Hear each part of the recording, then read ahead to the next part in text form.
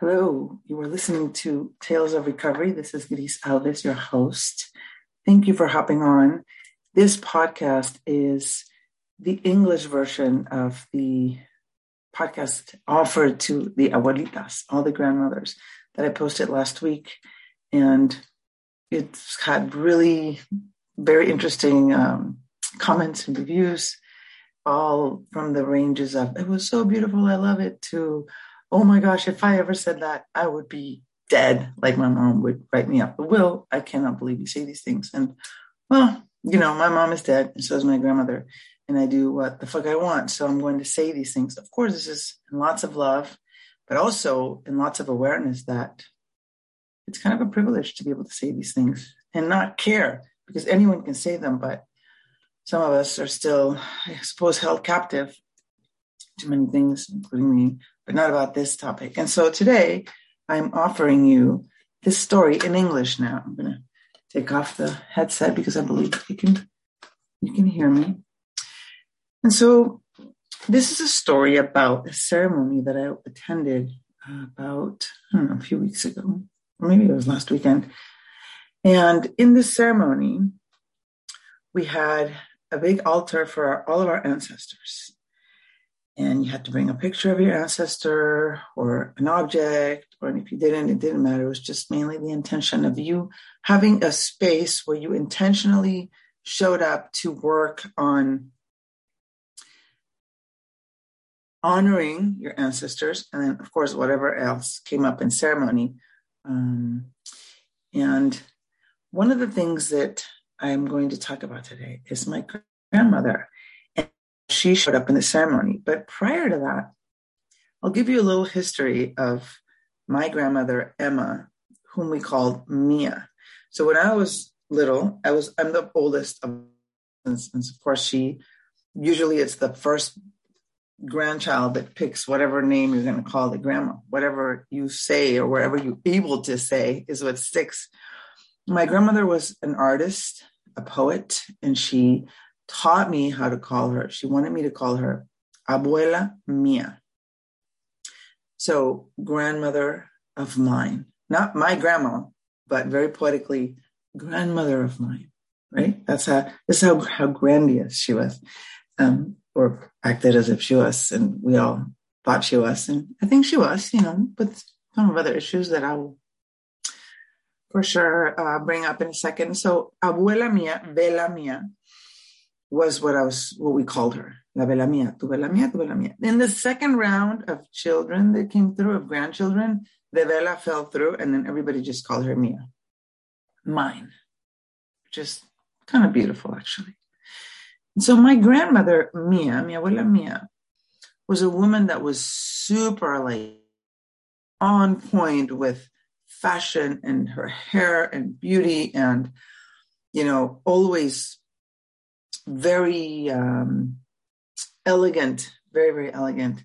And I, growing up, was really scared of her. It wasn't the grandmother that you approached to snuggle in the sofa and have a cup of hot cocoa and watch telenovelas. No way ever did we ever watch telenovelas, because that was for just dumbing you down. I agree with that. But she just wasn't that type of grandmother. She was the grandmother that had always reunions and parties and people over and events and very fun, camping and outside in the ranches and traveling. But it was very impactful on a little girl as me to think about how wherever I was around her, there was no way in hell you could mess up. You had to look perfect. You had to act perfect. You had to look beautiful, have your hair done perfect, or whatever you were wearing, and then make sure you didn't upset her. And hopefully, she approved of something you did.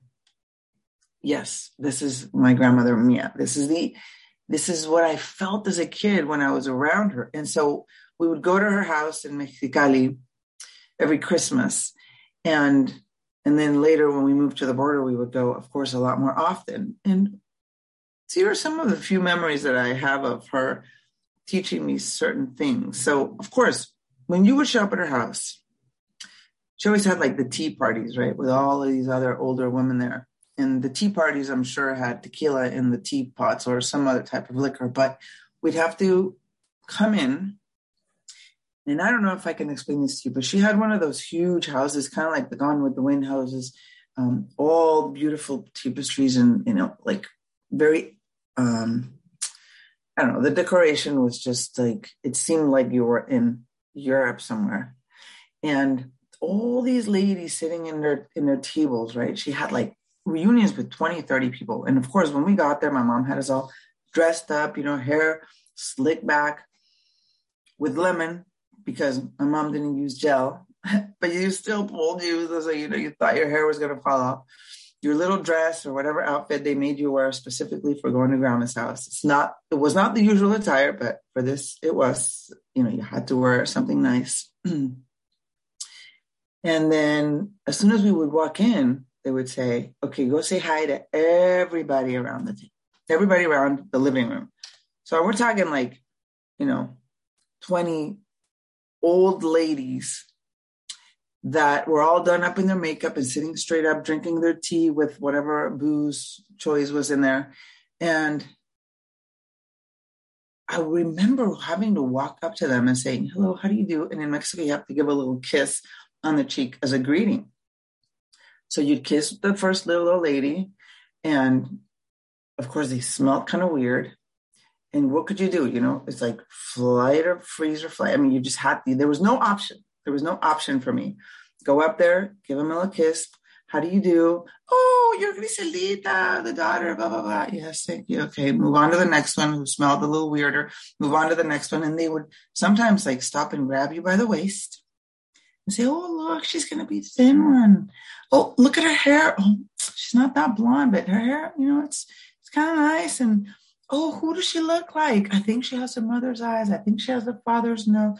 It was like, you're kind of walking around being shown like one of those, like a show, like a horse show, like they're going to see how you're going to be when you grow up. Like, are you going to have a big body, a small body? She's probably going to be tall. She's probably going to be fat. And it was like this huge parade of walking around saying hello to all the grandmothers. And of course, you could not by any means be rude or say, I don't really want to kiss you. I'd rather not touch you. Because then, Mia would just, no.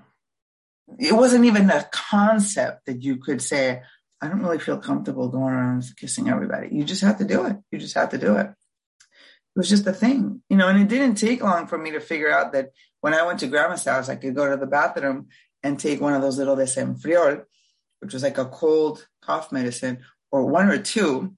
And then you just go nap on the sofa and not think about it. Yeah. I was doing that since about 11, 12 years old. Until later in the years when you figured out that you could have a sip of those ladies' teas as well and get comfortable or numbed out enough to be able to sit through those freaking parties. And that was, one of the things that I hated that so much. Literally, when my kids were little, I'd say, you can walk into a room and wave from behind and go, hello, everybody. And you don't have to kiss or go near anyone, period.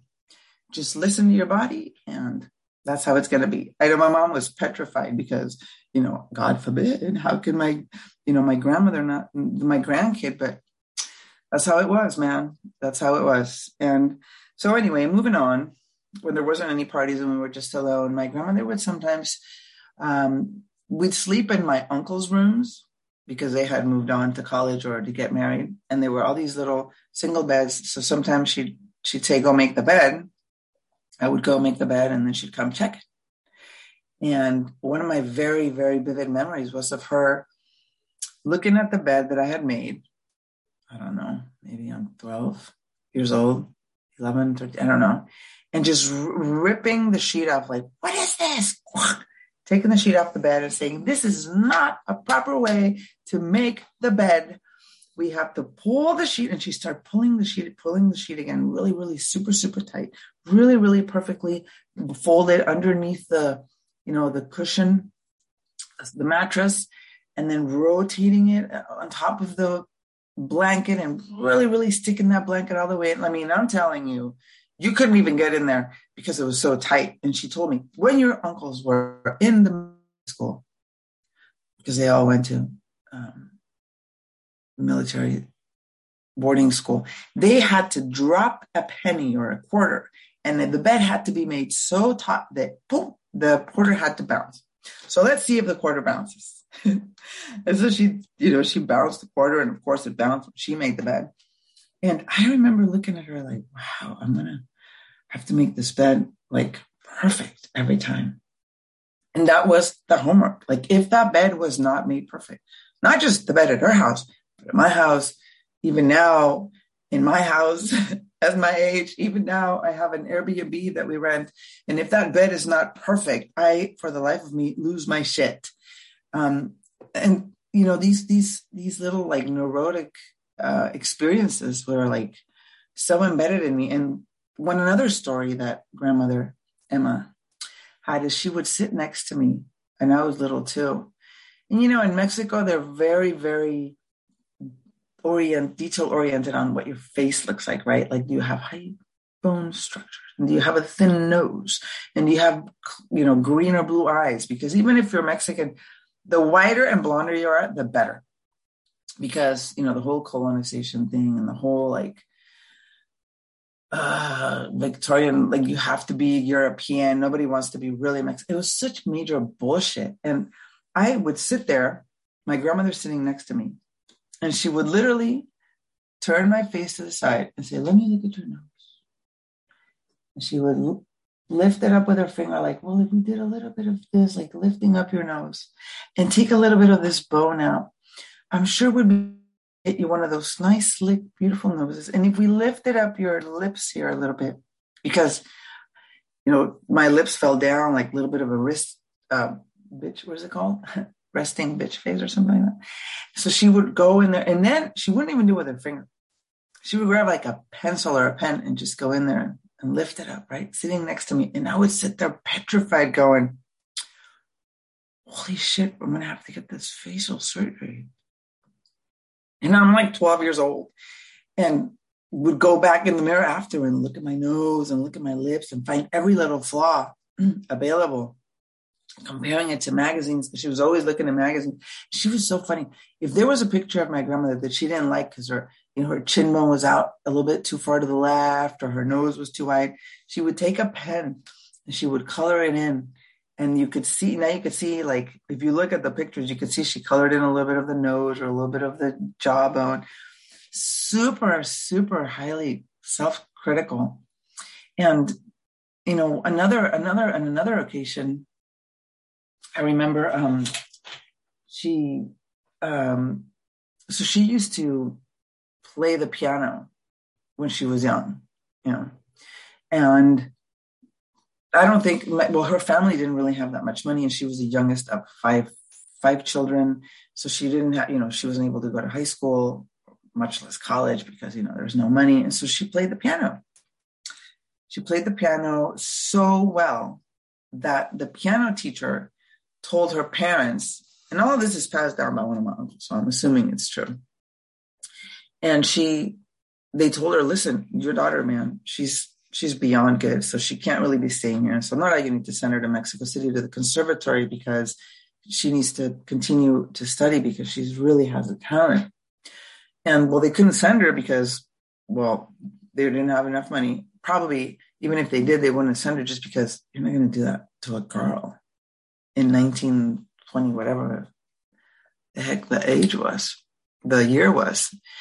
And then I remember one time my grandmother telling me a story that when she was little, she went out to the pueblo, or to the townhouse, and they had a singing contest.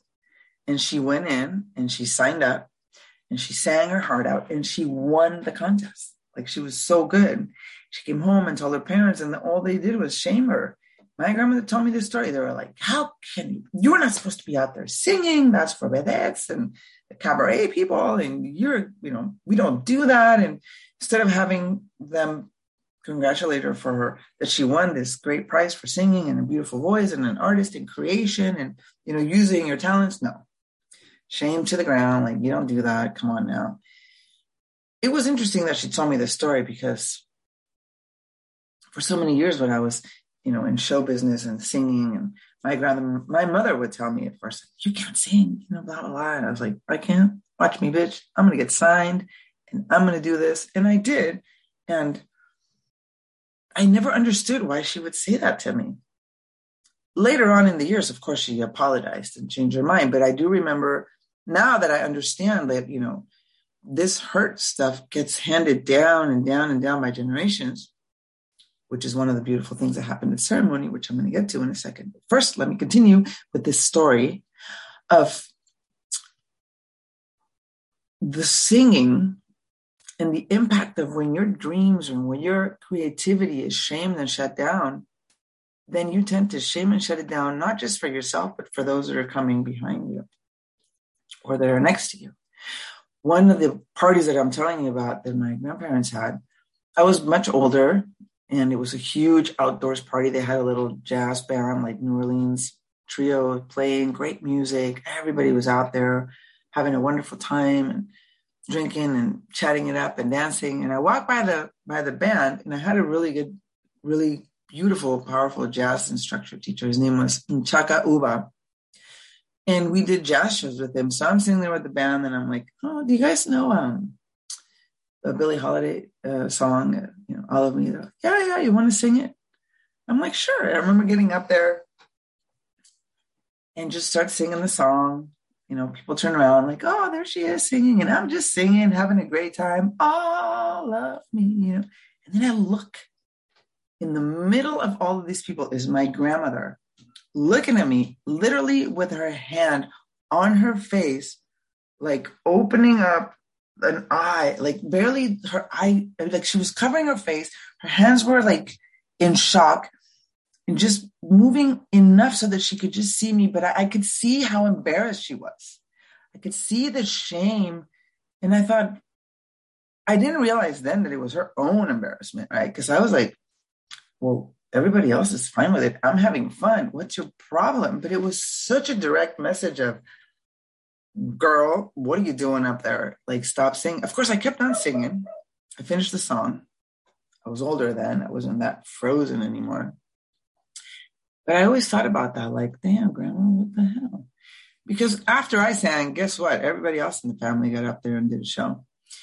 And as the years went by, she started to soften up a bit. And but it took so long for her to be, for me at least, to be able to see her softness. Because another thing, that she would always be so strict on your weight. I remember when I was 19 years old, I went overseas to school. And in one of those, I was there for 12 months. And at one point, my grandparents flew in to Spain, and they invited me to go visit them for a week. And I remember my mom calling me, or I called my mom because there wasn't any cell phones. And she's like, okay, your grandparents are coming in. You're going to go visit them. Are you ready? Like, do you have your outfits ready? And I was like, what the hell? I'm like 20 pounds overweight. I've been here in Europe eating baguettes and drinking wine and Nutella crepes for the whole fucking year. I cannot believe I have to go see them. They're going to kill me. They're going to kill me. That was the main concern for me, is they're going to see that I gained 20 pounds. And I went to the store and I found this like really kind of baggy little overall with all these beautiful flowers. It was really soft colors. And I thought, I'll just wear this and then my jeans and then a big little shirt on top. I don't know what I'm going to do. I was so worried about them seeing me 20 pounds overweight. And I'm a tall girl. I mean, you can't really tell that much, but I knew she would know. And I remember arriving at the airport with my overalls that were really pretty and purpley. And the first thing my grandfather actually said to me was, hello, fatty. And, he had such a way of being funny and sweet, even in that comment, that I was like, oh, fuck, they know the overall isn't working. I'm screwed. My grandmother said, okay, well, she didn't say anything at first. We got to the hotel. They were like, here's your room. Be ready in about an hour because we're going to go get you some real clothes, because we have all these. We were going to go to the theater and a couple of fancy restaurants. And of course, I couldn't wear my my beautifully picked overall to hide my 20 pounds or whatever many pounds I was overweight. And we went to the store, my grandparents and I. And, we picked I remember it was like a navy blue long skirt with a shirt and like a little vest. And then another outfit. It was just two outfits switch around for whatever activities that were going to be fancy for the week. And so I'm trying on the skirt. Of course, it's a bigger size than I'm usually wearing. And I'm putting on the vest and I'm like, oh God, this is the most horrible outfit. But it was still impossible to say, can we not do this? Can I just wear what I want? Cowboy boots? Who cares? We're in Madrid. No. It was still ingrained in me that you just do not go there with Mia. So I tried the outfits on, kept my mouth shut, thought, well, whatever. I might be able to wear them one day to work or to a wedding, or I don't know. She turned around as I'm putting these on and looked at the lady that was helping us. And it's not like she had asked if I had gained weight or if I had complained about it. She just barely just told the lady, like, oh, these are going to be taken in when she goes home. Just so that you're aware of, she's usually 2 sizes down, and they're going to be able to take these in and make them smaller. And the assistant just looked at me and she was like, oh, yeah, of course. Like, I just remember sitting there going, well, who even asked for this information? Like, but, it was like, that's how concerned she was with it. She didn't want the assistant lady to even think or know that this was not my usual weight. Good Lord. I think I lost 10 pounds in that 1 week that I was with her, because when the bread guy came by, oh, she won't be having any bread. Oh, she won't be having any wine. Oh, she won't be having any dessert. So, if you needed to lose weight, you just got to hang out for 1 week with your Grandma Emma, Abuela Mia, because that was it. She had the discipline. She kept making me drink water. Oh, it was a beautiful trip. I mean, I had so much fun. And then I would go back and forth and stay sometimes at their house and travel with them to LA. And I mean, once she passed away, it was interesting because I realized I'm the one that got to spend the most time with her. Had a lot of different experiences with her. And towards the end, when I had my baby,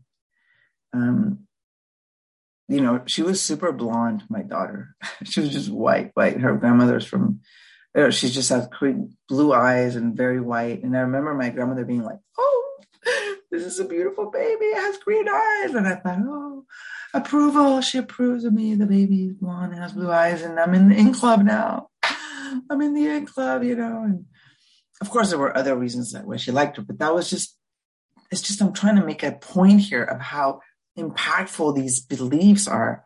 And they're just not really rooted in love. They're rooted in colonialism and classism and just bullshit. And another time that she finally, I think I got approval from her, was at one time. Well, first I'm going to say this. When I was younger and I was playing the piano at her house, because my mom took me piano lessons, I played a little piano. I remember sitting in their living room playing this piano, playing a song, and she walked by, and I really wasn't aware that she was there. I was just like, I'm in here playing the piano, and she put her hand on my shoulder, and she said, you're playing that really beautifully, Mijita. It sounds so soft and lovely. And I just remember my body melting away like, oh, wow, I'm going to keep on playing, because, it was just such a beautiful affirmation of love. And that sounds really beautiful. And it's so powerful. To this day, I remember that moment just as much as I remember the other moments, which was trying to give me a freaking nose job. Oh, one time I got my haircut and I had these little bangs that I just thought were super cute. And I came into her house with my bangs. I'm all excited. And the first thing she does is like, what in the hell? Why are you getting some bangs? She grabbed the bangs, put them over to the side, and put a big, horrible bobby pin in there. And I remember sitting there petrified. I went into the bathroom and cried because I had this bobby pin, and I was like, the courage off. And I remember thinking, what the hell, Mom? Why don't you tell her to leave your kid alone and to leave her bangs if she freaking wants the bangs? But I guess my mom was even more frozen than I was,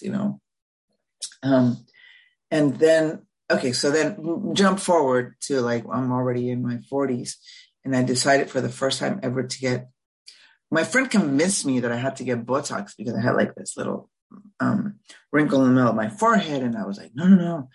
We do everything natural and organic. And we're trying to be healthy. I can't put Botox in my forehead. And she convinced me that it wasn't a big deal, that nothing was going to happen. And so I ended up going in with her to the dermatologist and getting a little shot of Botox in my forehead. And lo and behold, 4 days later, it looked like I had been asleep for months and just so rested. And I loved it. I was like, wow, this is crazy. And I went to my grandmother's house for another reunion because that's all we did is get together and eat food and hang out, and lots of beautiful family gatherings, which was one of the good things about all of this. She looked at me and she's like, ¿Qué hiciste, mijita? What did you do? I mean, you look amazing. I was like, well, Grandma, I got a little Botox. Because, of course, my grandmother had like 2 or 3 facelifts. You know, it was all about looking as young and as close to Elizabeth Taylor as possible. And she looked at me and it was like, oh, muy bien, mijita. Very, very good. It looks amazing. I remember again feeling this surge of like, oh, approval from the grandma. And she's like, whenever you want to get it again, let me know. I will pay for it. And then she says, and if your sister wants some, tell her that I'll pay for hers too. I mean, she just knew how to punch those in there.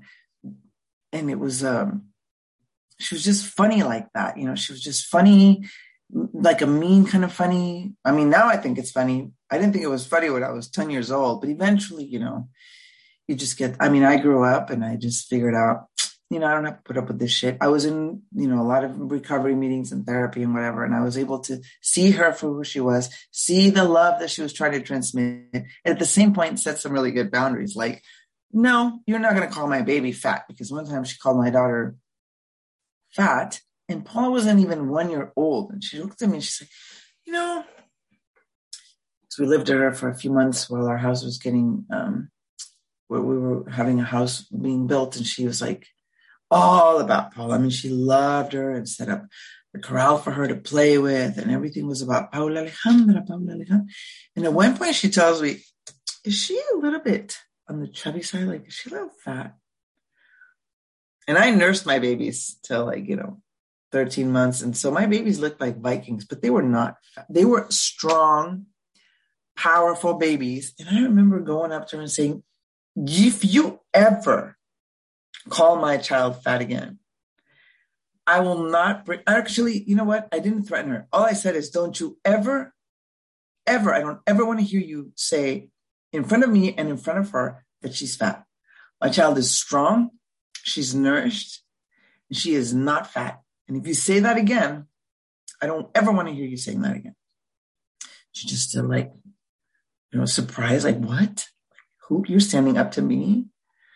You know, mommy dearest? And she was like, well, okay then. She turned around, but she couldn't stand it, right? She couldn't stand it. And she turned to me and said, just don't give her in too many potato chips. Almost flicking her hair, you know? And I like that now. Even now I'm thinking about it, I'm like, yeah, that's where I get some of my sassy badassness from.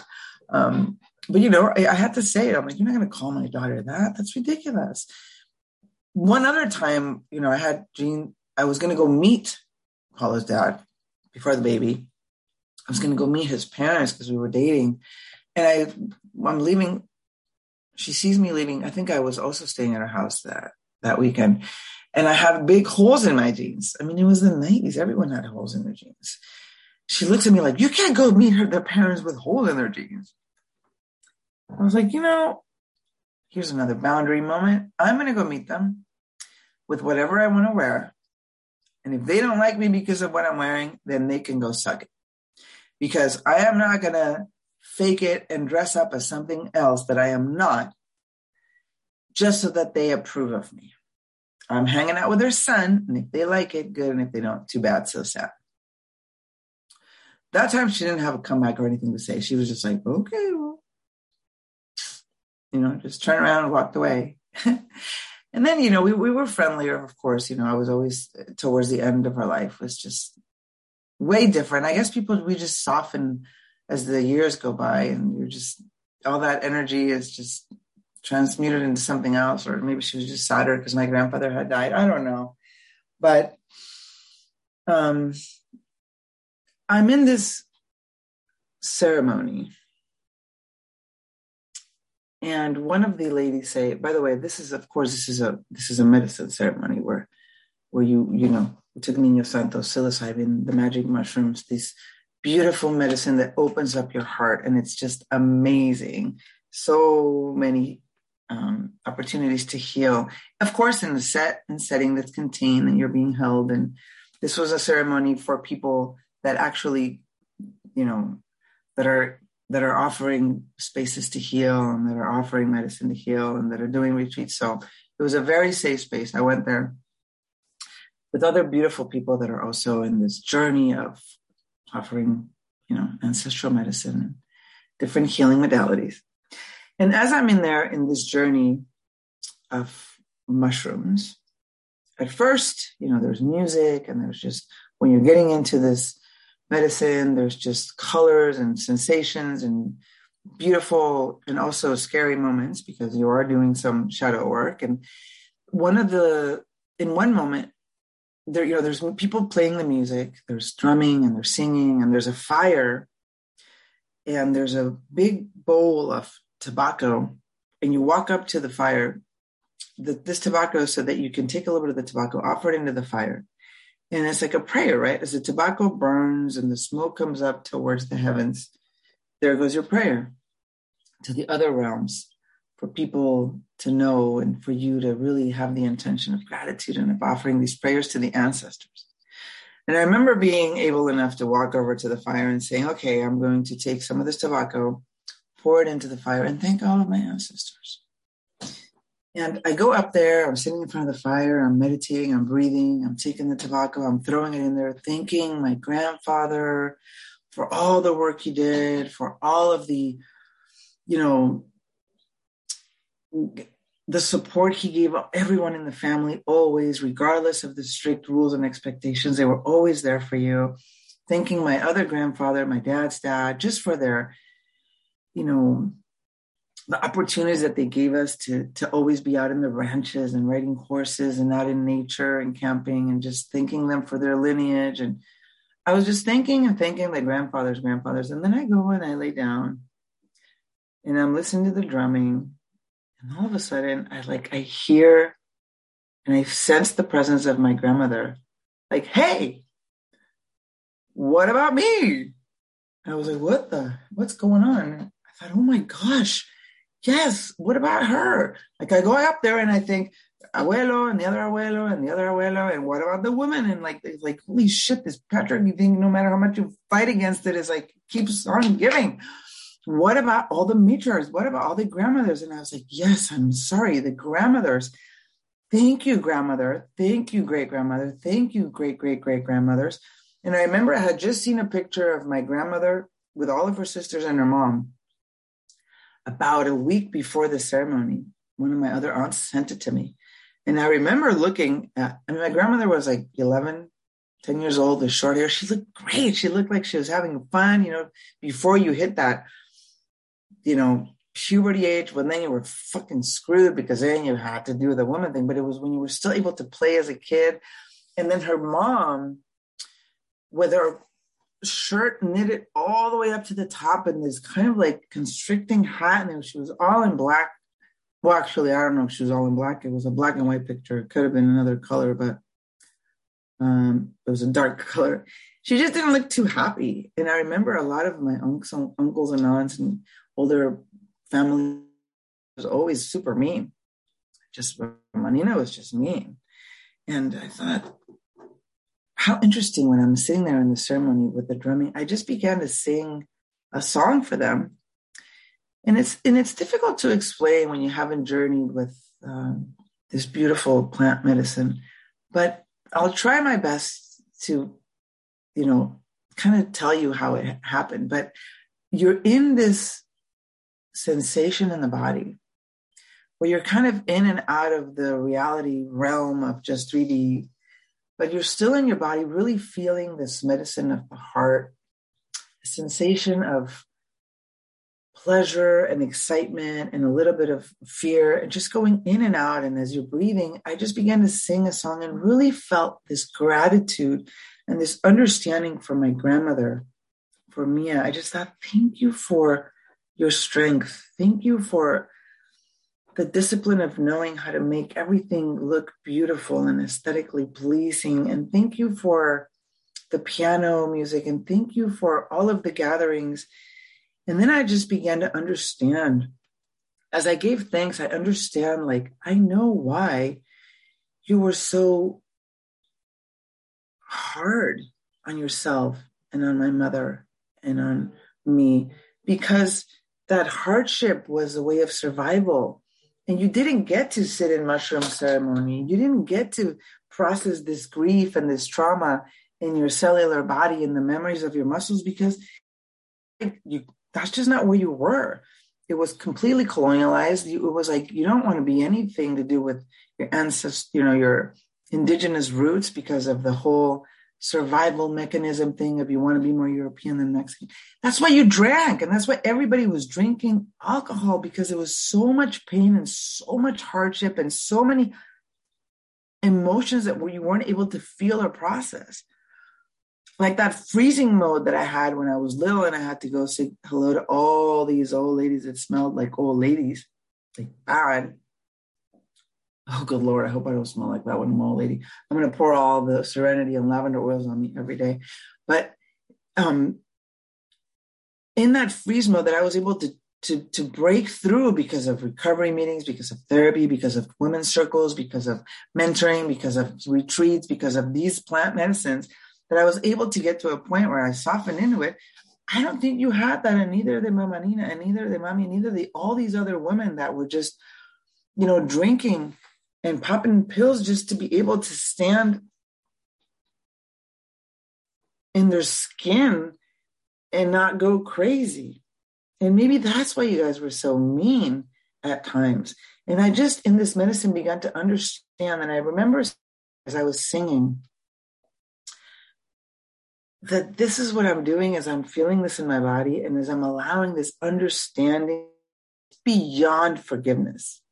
It's beyond, I don't even like the word forgiving. I like the word understanding, because then and you're in a different point of perspective and knowing. And I just was like, as I felt this in my body, like I was healing her and her mom and all these other moms, and we heal 7 generations up and 7 generations down.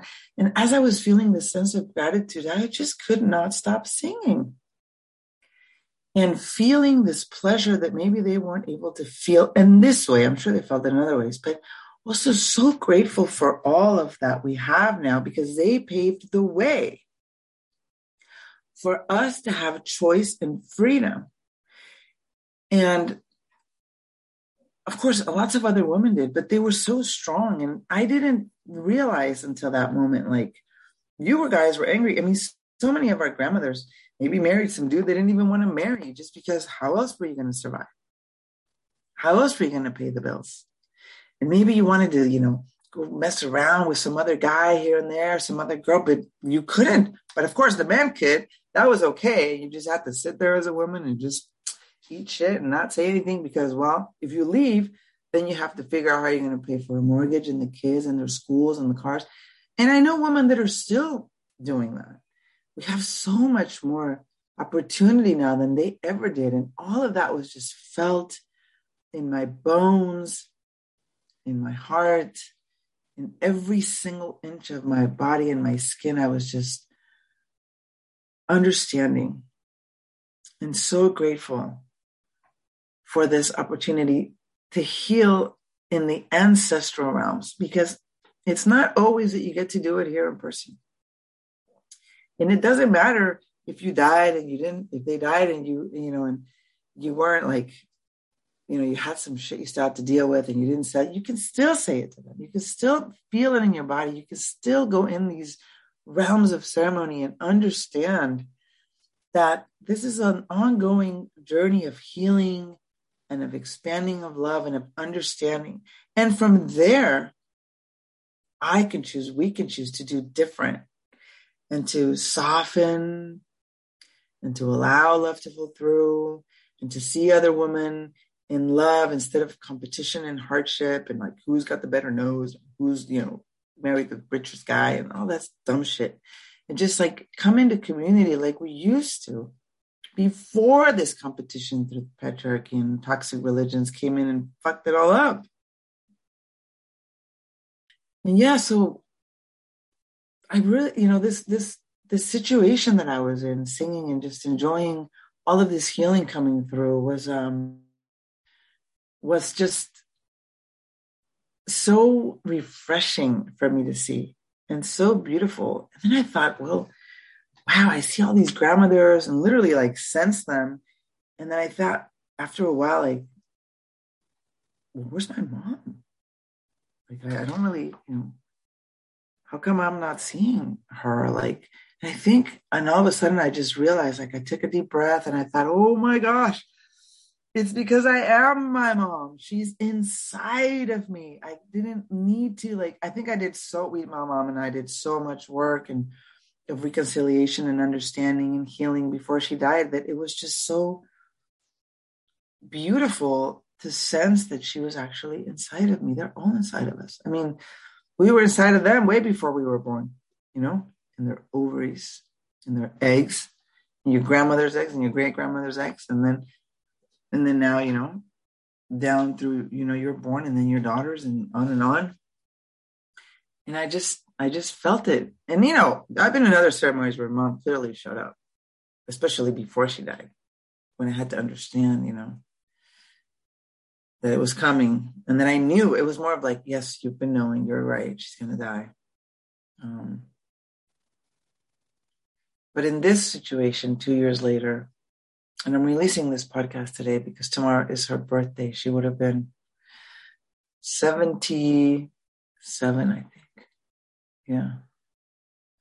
And I felt her and I still feel her. It's like an interesting concept because even in the little cartoons, like the Lion King, he lives in you, when they're telling him that the Lion King lives inside of him. It's a very powerful, actual, I believe, true concept. They do live in us, the grandparents, the ancestors. And to go and reconcile and understand where they came from so that, you can allow this space for understanding and then redoing it. We get to we're redoing this. We're like rewiring it. And I had such a beautiful experience that, 2 or 3 days later, I got an aggressive comment by this one friend of mine. And I was like, man, that's exactly what we're not supposed to be doing, is these aggressive comments. And it was just, that's just her pain and her unprocessed understanding. And so I suppose the movement, the invitation behind this podcast is to do the work and allow for this softness and this understanding to reconcile what we don't like about our mothers and our grandmothers and to really look at it because we're doing it again. If you don't freaking process it, you're repeating it and we're dishing it out to our daughters, to our sons, to our friends because we're not aware of it. We're just kind of avoiding it, drinking and popping the pills like they used to do. And it's not that complicated. It's intense. Yes, you have to swim through the mud, but it's a simple process that tons and tons and tons of humans have done. So I encourage you, to do the work, to go and meditate with your ancestors, with your mom and dad and grandma and grandpa and all those people that maybe raised you or that didn't raise you, and understand where they're coming from so you can then, find this wholeness or at least walk towards it. And so that we're not dishing it out and so that we're moving towards the direction of love in a bigger, more powerful manner. And the ceremony was amazing. And I'm so grateful for these opportunities. And thank you guys for listening. If you're interested, of course, reach out because there's a lot of beautiful people offering ceremony in safe spaces. Beware who you go sit with because not everybody's done the work and sometimes it ends up being more harmful than not. And I mean, the medicine's going to do what it's going to do, but, meditate, practice movement, take care of your body and find someone that's safe and has done the work prior to just you throwing yourself in there to the wolves. So thank you for listening to Tales of Recovery. Please share, subscribe, leave me a comment. I love to hear your feedback. And I'm going to leave you, just like I did with the Spanish podcast, with a song that I recorded specifically for my grandmother. It's in Spanish, and I'm not going to record it in English because I don't know. I'd have to translate it and re-record it, but it's called La Flor de la Canela, the flower of the cinnamon plant, the cinnamon tree. And this is right at you, abuela mia, for you and for all that you've given us, for all that you offer to me, and for the beautiful legacy that I have because of you. La Flor de la Canela.